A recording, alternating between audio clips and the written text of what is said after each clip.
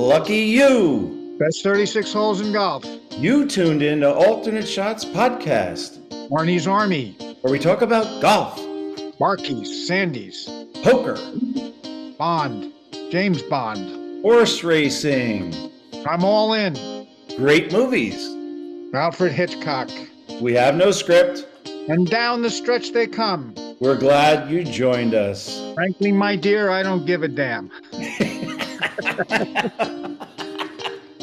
Whoop. Let's start again. Billy, it would be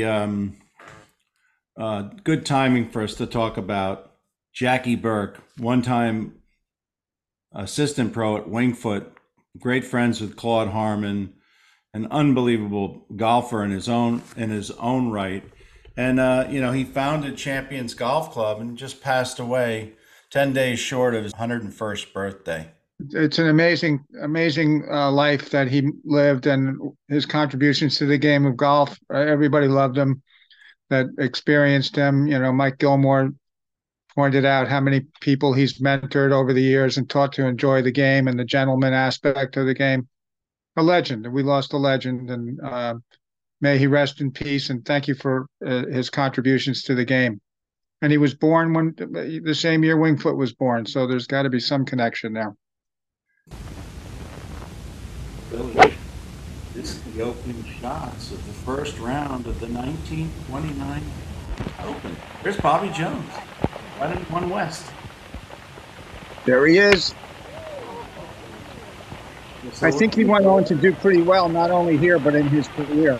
All right, so Billy, here we go. Alternate Shot fans, this is our take, our view, our perspective, our thoughts on all the 6 U.S. men's Opens held at Wingfoot, going back to, as we showed in the beginning, the first Open in the Roaring 20s, the 1929 U.S. Open, obviously won by Bobby Jones. We're going to talk about that a little bit. We also have to look forward to 2028, which will be 99 years from Bobby Jones' Open when it comes back to Wingfoot again. We just celebrated our 100th anniversary at the club. 99 years since the first Open to this upcoming Open is also going to be loaded with history. Yeah, so we're going to go through this in no particular order, except maybe in the impact, the notoriety, the fan enjoyment, and so forth. And unfortunately, in 2020, which was the Open we're going to start with, won by Bryson DeChambeau, it wasn't as it was pretty exciting, especially if you were Matthew Wolff or Bryson DeChambeau, because if I ever saw a golf tournament, a major tournament that was a 2-horse race or a 2-man race, that was it. Yeah. And, that was a bad year for sports. The Kentucky Derby got moved around. All the major events had to suffer through the whole COVID. For people that don't know, Billy and I, members of Wingfoot, we could be at that Open only under one condition, that we were volunteering or we were part of the committee needed on property. There was literally just a few thousand people there. The disappointing part of the whole thing was on both sides. The fans didn't get to witness it in person, and the players didn't get the thrill of being celebrated by a host of fans at the end of the day. Well, and this is my view on the 2020 Open. I think the outcome wasn't certain if there are fans there. I think Matthew Wolff had quite a following, young, good-looking, swashbuckling guy. The jury was out on Bryson DeChambeau. He turns out to be a really nice guy. It was more than bomb and gouge for Bryson DeChambeau, but he did hit shots that we didn't see. The tee shot on 11 West on the 4th round. Nobody's hit that tee shot down there to that nearby greenside fairway bunker in the rough. And the rough didn't bother him. I mean, he demonstrated a little bit like the old John Daly, very good hands and very good putting skills on top of being able to hit it, around the world. That's a brilliant comparison. Exactly. 4 West in the final round. He was in the left rough. Again, way down there. He had a pitching wedge or something in the wedge category.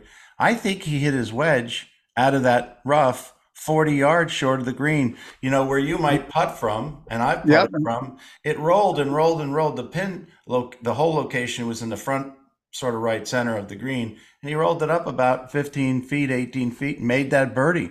So he had excellent touch, I think, and putting capabilities throughout the 4 rounds. Yeah, and his whole approach was novel and interesting. His whole approach to the game with the same length clubs and the scientific mathematical approach, beefing himself up to get more of a swing speed.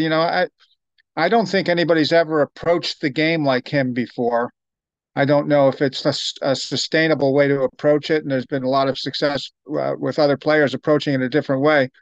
But it was novel to hear about how he beefed himself up to increase his swing speed, and then put it all together to win the Open. So you go back in history, the other Opens, I don't ever remember Ogilvy or Zoeller or Irwin or Billy Casper as being known for their length. They were pretty close. They may have been neck and neck, and they both hit wedges to the ninth hole, the one we're looking at right here. But you're looking at basically they were about 150 yards ahead of this gentleman here with 150, 60-yard shots in. And DeChambeau, it's an okay shot, maybe 30 feet pin high. Wolf hits it like 7 or 8 feet, and it looks like game going to Wolf. But what happened? The Mongolian reversal. Even though DeChambeau hit this real slider, and most people don't think there's from left to right on 9 West is fast. You've had that putt from the front left of 9 to the front right of 9. You've had that putt, and that's extremely subtly fast. Sure, as are many of the putts at Winged Foot. The subtlety in so many of those greens. Again, we've talked about it ad infinitum. The brilliance of Tillinghast with his green designs. Let's not forget that putt broke toward the Dice Cup, toward Cesar and Oscar, toward the 19th hole bar. It broke left a good maybe 3 cups. He makes it and got a hats off to Wolf. And I said this to him recently. He drilled his too. But then on the 10th hole, after they walked past 11, there was a couple, 2 or 3 shots difference that DeChambeau never let go of. And that was a very good Open. It was fun for us that were there, but you also saw views that you might not have seen had there been 30, 40,000 spectators covering the fairways and the greens. Yeah, it's true. And the coverage had to be adjusted. They're professionals in the media industry, had to figure out how to compensate for the lack of that's crowd. right. Let's go 100 years earlier, okay? So in 1929, this has been talked about a lot by us. Your brother made some great, we may include your brother's clip because the times are very interesting. 1913, Francis Ouimet won the Open and literally changed golf overnight. Golf up until then was from Scotland, from England, from Europe. And, you little 10 or 15 people that play golf in the United States, you're going to have to watch us. And then they say within 10 years, there were so many golf courses under construction, one of which was Winged Foot. And then we go into the latter part of the Roaring 20s during Depression. And we got Bobby Jones here. What most people don't, or I didn't know until I did my research, there were some competitors there. You had Gene Sarazen. He came in tied for third at +8. Jones and Espinoza tied after all 4 rounds, which were played in 3 days. Remember, 27th, 28th, 29th? And those days, the Open was Thursday, Friday, 18 holes, and Saturday, they preferred to play 36 holes. If weather got in the way, they had to do something different. But they tied at +6. They were also playing a 72 par. So 288 +6, 294 was where they tied. Saracen was only 2 strokes behind with a fellow named Denny Shute. And then Tommy Armour, who was a member at Winged Foot after the Open, he was at 5th place at 9 over, so 3 strokes behind Jones. So we don't talk about him too much. He was, in his day, he was formidable. He may have been one of the toughest guys to beat. Well, clearly he was formidable because there's Tommy Armour golf clubs. Not everybody gets golf clubs named after them. So he must have been a extremely recognizable name for some corporation to decide, let's make golf clubs with his name on them. Yeah. In that Open, there was another amateur named George Von Elm. He finished tied with Tommy Armour for 5th at +9.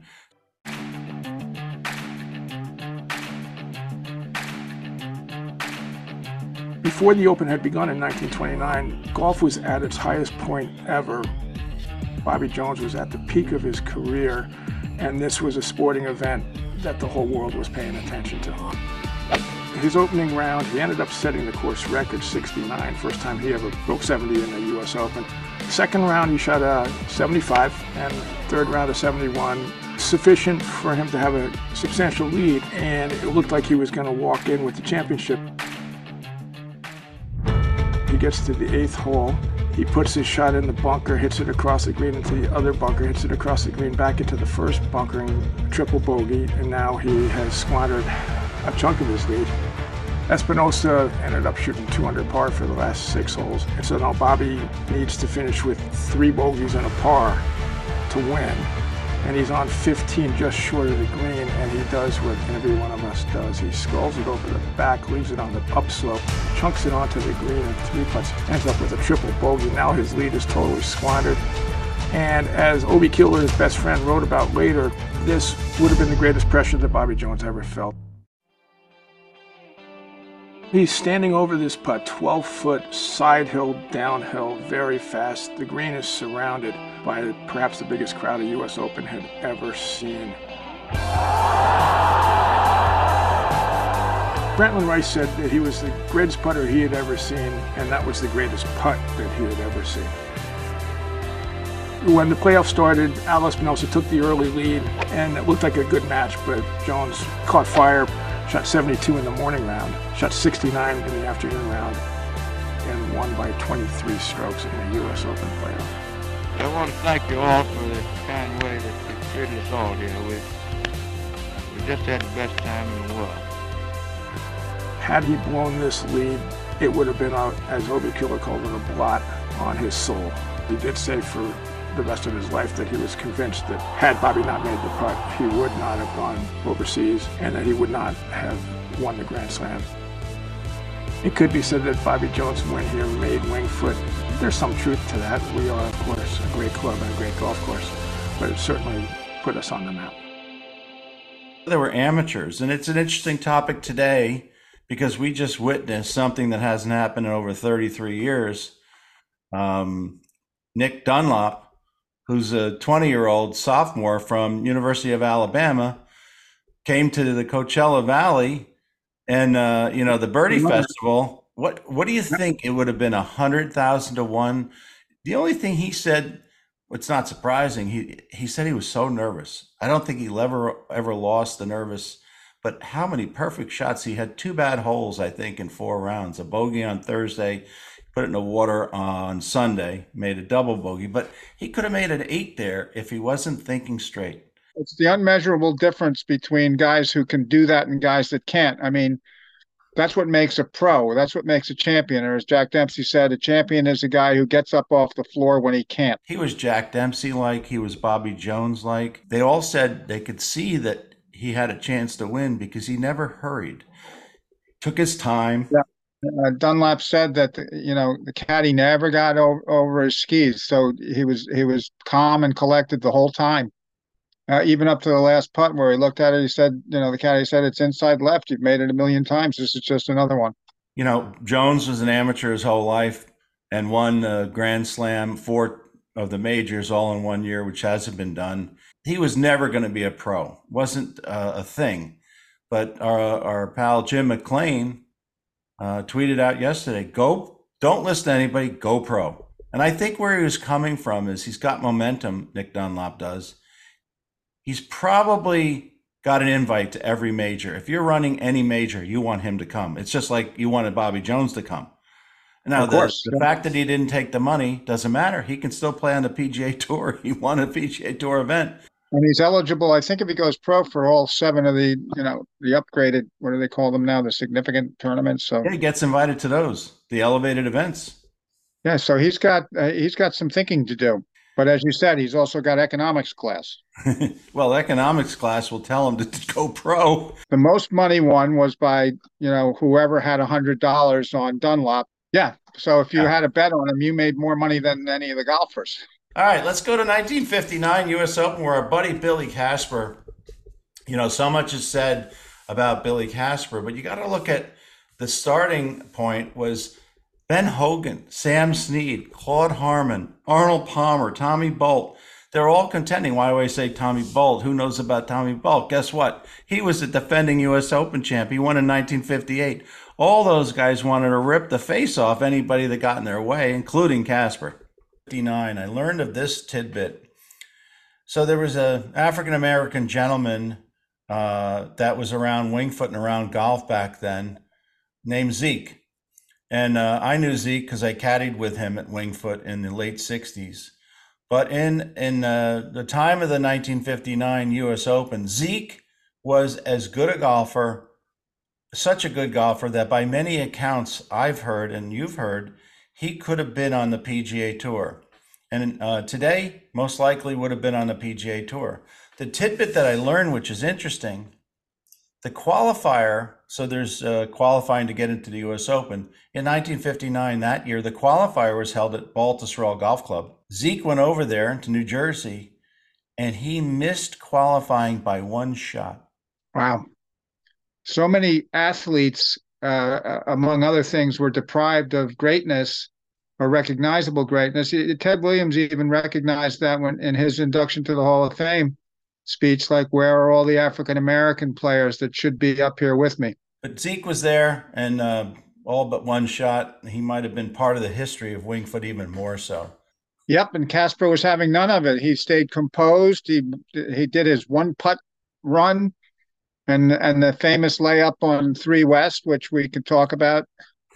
The most significant thing about Casper laying up on 3 West, which I know members at Winged Foot are aware of this for the history of that hole. That hole was surrounded on both sides by overhanging trees. I mean, you could actually be in the bunker, left or right, and have branches in the way of your escape. So you look at the hole today and you wonder, why would a pro lay up? Because it's wide open left and right. You don't want to miss it left or right anyway. But back then, missing it left or right, you could conceivably be in jail. So Casper must have thought that out with put a great deal of thought into that, and then executed 4 times in a row, lay up and down. So pressure affects different players different ways. I loved the pressure. The more pressure I had, the more I could concentrate. And I just loved being in the lead because I wasn't going to give it away. The greens were some of the toughest I've ever played, in that many of them had dual breaks. I grew up on greens like that from the time I was 11, 12, 13, 14, and I just felt at home. I don't like to dwell in the negative. I like to dwell in the positive. 114 for 72 holes is, now that's positive. And I made some decisions that were just very positive decisions. And the greatest one was I laid up on the 3rd hole. I decided I was going to lay up. There's no water on the 3rd hole. It was the sand trap, big sand trap on the left, a big bunker on the right, and green tilted from the back to the front. And I decided I was going to lay up for 4 rounds, and I made 4 pars on the hole and won by 1 shot over Bob Rosberg. I struggled the 1st hole and scored a par, 1 putting the green, and the 2nd hole I was in a trap off the tee, and the trap short of the green, came out and scored another par with a 1 putt. And of course the 3rd hole, the par 3, I 1 putted. The 4th hole I 1 putted again, and the 5th hole I 1 putted again. I 1 putted the last 4 greens finishing my 3rd round. And I 1 putted 9 straight greens. To be able to go out there and shoot 1 under par the first 6 holes, that sort of cemented the round for me. The stout pro from the Golden Slope finishes with 282, 2 over par for the tournament, just enough to beat Rosberg out by 1 stroke. It's a $12,000 triumph for Bill Casper, and that's only the beginning of what the title is worth to an Open champion. You are remembered for winning U.S. Open. So when I wanted to win, when I started playing, it just adds such depth to your life that you almost can't explain it. It's something that is never taken away from you. My name will always be on that trophy. He knew what he was doing, and it took him home. His thought process is the hole didn't have any water. But he also thought the way you did, charting out how he was going to play the 18 holes at Wingfoot. He knew that hitting it 10 or 15 yards left pin high or 10 or 15 yards right pin high was equivalent to putting it in the water. It's a one-shot penalty. Yeah. So he almost one-putted half the greens. If you're one putting 9, I don't think I've ever seen anybody one putt 9 times in a row. I think I played once with Billy O'Keefe when he seemed to do that, much to the chagrin of Steve. But think about that, 9 one-putts in a row. Well, 9 one-putts in a row, but think about if you're Bob Rosberg. Bob, that's the other thing. Nobody talks that much about Bob Rosberg. He had a 35-footer on the front edge of 18 West. Now, that's a putt that's made 1 in 10,000 times. It's not the same putt that Jones made in 1929, which is about 10 or 12 feet. And you could see the break. If you had the heart, you might make it. This is up and over and down to grandmother's house putt. But Rosberg makes that putt. He's tied at 282. And Right. Or if Billy Casper has a fantastic 4 rounds and only has 31 putts, they're tied. But Billy Casper won that. And he said that he felt if he was ever going to win a major, it was going to be this week when he came to Wingfoot. He said it was the most important major he ever won. He won the Masters. He won the U.S. Open twice. And he had such fond memories. You know, his wife was good friends with Sam Snead's wife and Ben Hogan's wife. And his lore lives on because it's seldom that you get, certainly with a guest, to the 3 West tee that you don't say this is where Casper laid up 4 days in a row. So his name is still alive and kicking out on that golf course. So this is the 74 Open. Hale Irwin won Massacre at Wingfoot. We all know that. It's been covered very well. But if you had to bet Bert Yancey, Tom Watson, Arnold Palmer, Hale Irwin and Tom Watson were in the final pairing. And then you looked at Jim Colbert and Forrest Fessler. Who would be the second place finisher of all those guys? Clearly, you'd think Watson or Palmer. Sure. Well, Forrest Fessler finished second at 9 over. Lou Graham and Bert Yancey. Bert Yancey may have been the only person. He was leading after a point in time. He had some concentration challenges. Great game. And they say that he should have won it. He was friends with a bunch of guys at Wingfoot back then. Palmer just didn't get, he got up and down. He just was battling it. You know, he finished at 12 over, so he was 5 behind. And Colbert did pretty well. Not many people remember him, but when he went on a senior tour, he won everything like Longer did for a few years. That was the 74 Open. You think they made the golf course too hard in 1974 by all accounts that you've heard? You know, the philosophy back then was to separate the men from the boys. So I believe the USGA's intention was to make it impossible. And Right. they did it at Shinnecock that one year too. They actually destroyed a green trying to make it impossible. So I think their mentality there has changed a little bit, hopefully, and that game of golf doesn't need to be played out of 8 feet rough all the time. Let's move to the 84 Open, and then we can get to the 2006 Open here. The 84 Open, again, Jim McKay was involved, Jack Whitaker, Dave Marr, Peter Allis. Peter Allis was somebody you like to listen to. Bob Rosberg, well, he had some understanding of the Wingfoot golf course. The 1984 Open was Fuzzy Zoeller and Greg Norman. In that Open, if you go back and watch it, Jim Thorpe was 1 under par starting the round, and so was Tim Simpson. Nicklaus was only 2 over. Johnny Miller was 2 over. Curtis Strange, Hubert Green, Hal Sutton, Lanny Watkins, and Lee Trevino. That's quite a mix of contenders that a lot of those guys have won majors or big tournaments. To assume that a guy like Fuzzy Zoeller, who obviously thought, I think he was the Masters champion before coming to Wingfoot, so he had some a prior experience. Yes, and he was a happy fellow. He always looked like he was having a good time. I love Jim McKay's intro. Quote, "The spiked shoes of the game's great personalities have clattered through the locker room since the flamboyant days of the early 20s. Not anymore. Not anymore. There's carpets and soft spikes now. You can actually walk through there and no one will know you're there. Dave, this putt down the hill, what about this one? You wouldn't care to name the odds on getting this in one, would you? No, thank you. Plus, he's got to try not to make 6. Yeah. I mean, the dilemma here, you want to make it, obviously, you want to make all of them. But if he gives it a wrap, Peter, it's going to go 5 or 6 feet back. Not bad looking putt, though, is it? Can you believe it? Do you think that some things are fate and some things are meant to be? Because you can't do any better than that. That is almost awesome and godlike. Fuzzy, he may think he's made a birdie. I don't know what Fuzzy thinks. I doubt that seriously, Peter. But would you like to go over the 3 4s that man just made at 16, 17, 18?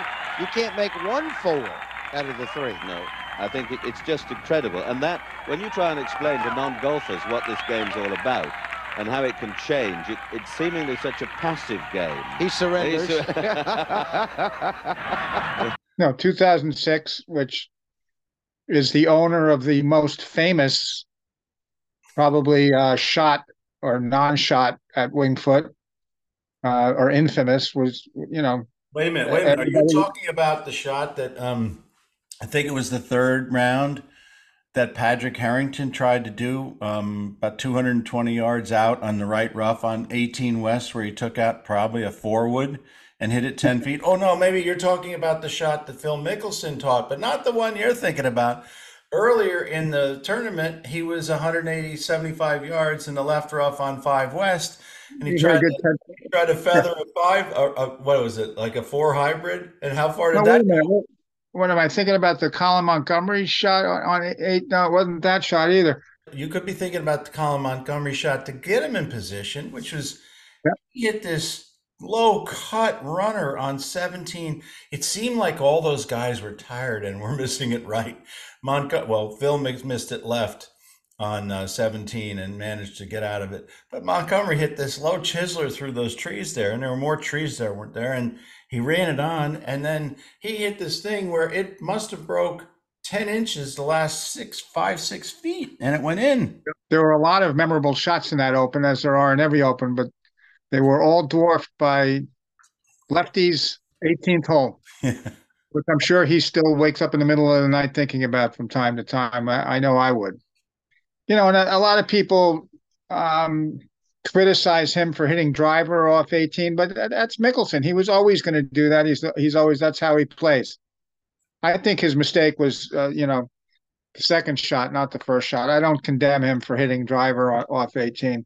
Well, if it was the COVID year, he could have easily won it because he would have had a wide open shot from over there.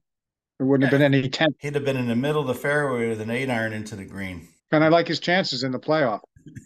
That was the year where, the shouting, Aussie, Aussie, Aussie, oi, oi, oi, all that, was big. I don't know if it was from the President's Cup or what, but there were some of that going on during that Open. But I said, look, if he got in the playoff, you might have heard a few Aussie, Aussie, Aussies on Monday going down 1 West for the 18-hole playoff.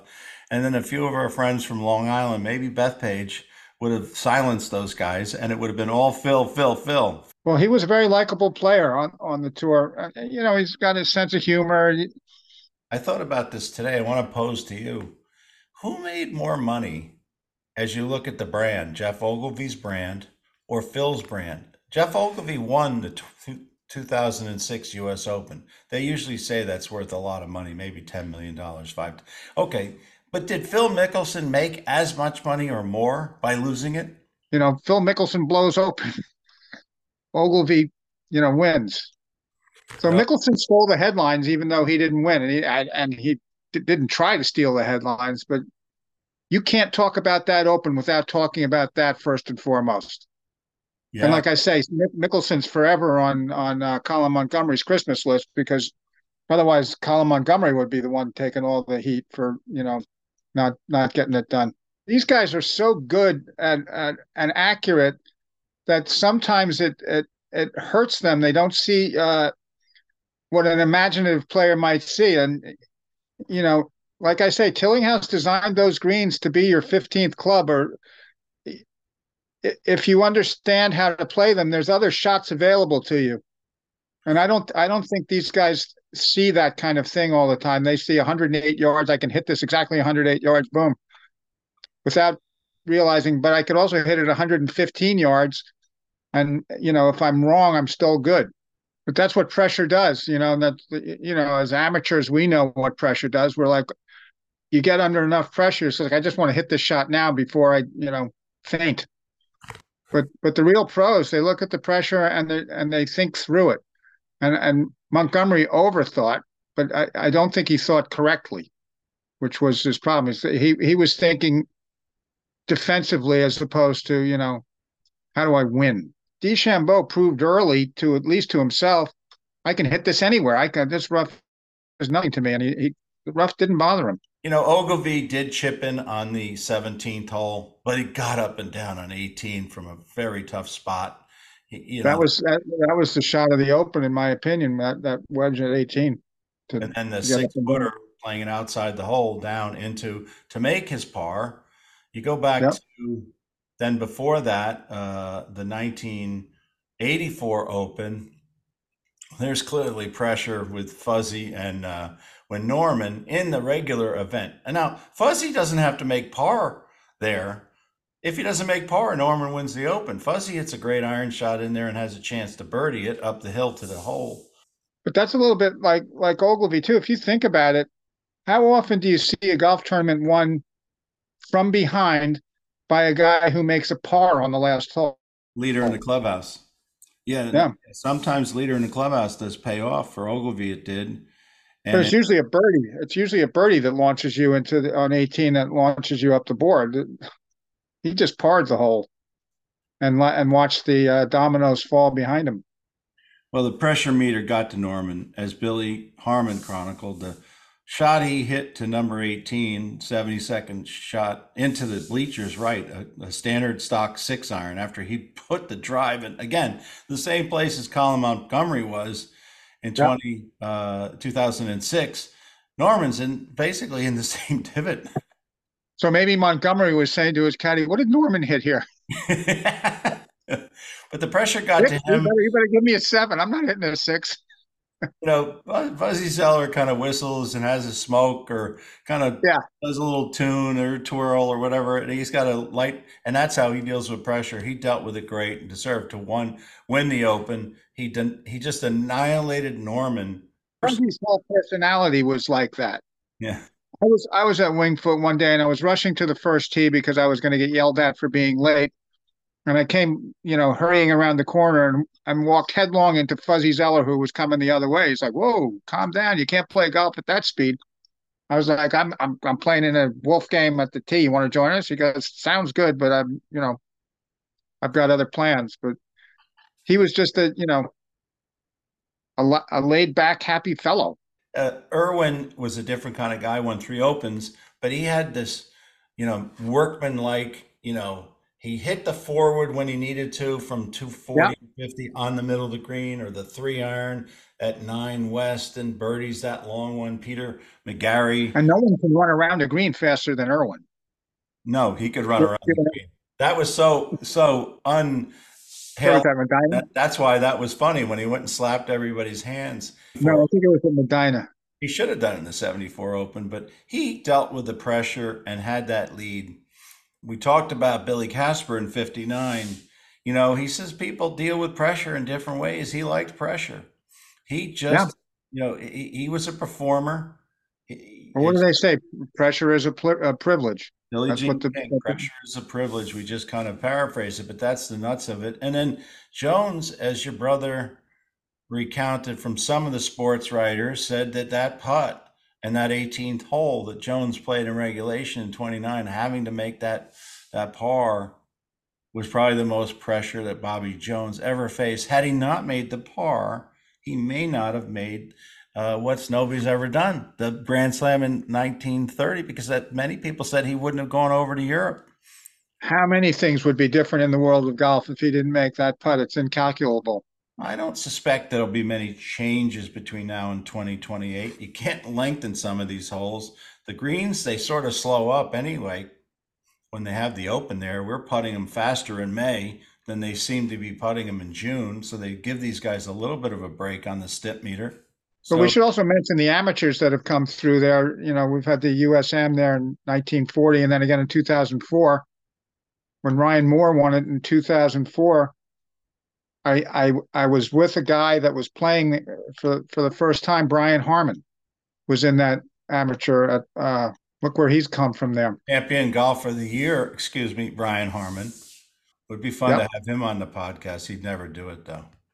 I think he would do it. Yeah, Brian Harmon's buddies with Kevin Kisner. But, you know, Kevin Kisner is an outstanding announcer. They gave him a couple of shots.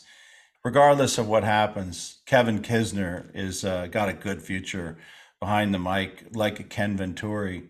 Ken Venturi knew everybody, not only the players, but all the celebrities, and he earned that. And Kevin Kisner knew the game inside out.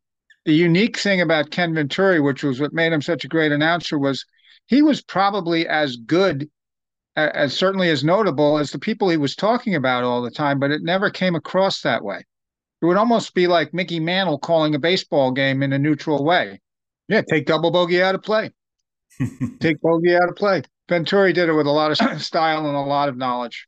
Yeah, it just goes to show you, now you got guys, Dan Hicks or Jim McKay, or these guys are so good at what they do, and they make it look so easy that when someone doesn't do it that well, you think they're kind of, you know, I don't know, unqualified, but it's not that. It's just they're just not as good at it as some of these guys, you know, they're just off the charts with the way they call sports.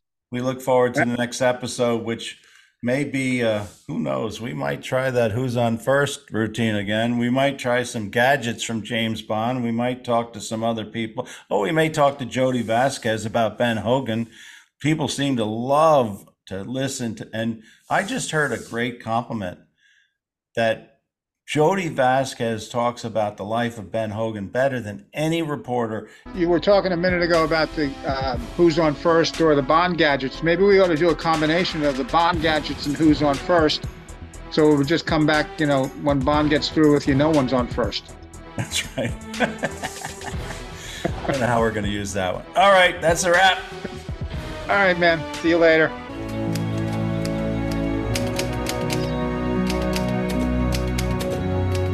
I'm Douglas LaRue Smith, the official historian of Wingfoot Golf Club.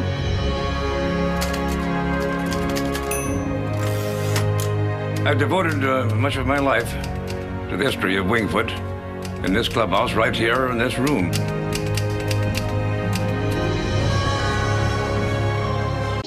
Why are you laughing? Well, at least we have the laugh to add at the end. Right. We've gone from 12 handicaps at this to 19 handicaps in just a week.